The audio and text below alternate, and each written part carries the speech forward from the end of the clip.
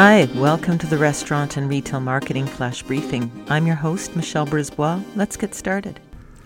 One way to make sure that your social media has more influence is to work with people on social media that have influence.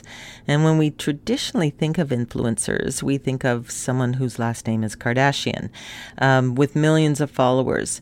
Weirdly, though, those people have less engagement than the small influencers, and we call them nano-influencers. They're the smallest of all the social media influencers in terms of how many followers. They might only have a few hundred or a couple thousand followers, but the important thing is those followers know them on more of a personal level and have more engagement with those influencers.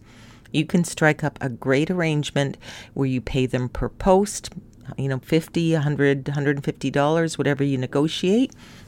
You should have an agreement with them, include them in your calendar, share your strategy with them, and make it all above board so that people know that they're working on your behalf. I think customers will appreciate knowing that there's a business arrangement and it won't be a negative.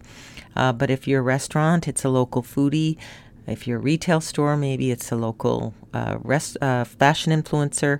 There's all kinds of ways to go about it. But take a look on social media at who in your neighborhood has maybe a few 100,000 followers that are really commenting and sharing, and then approach them and strike up a deal.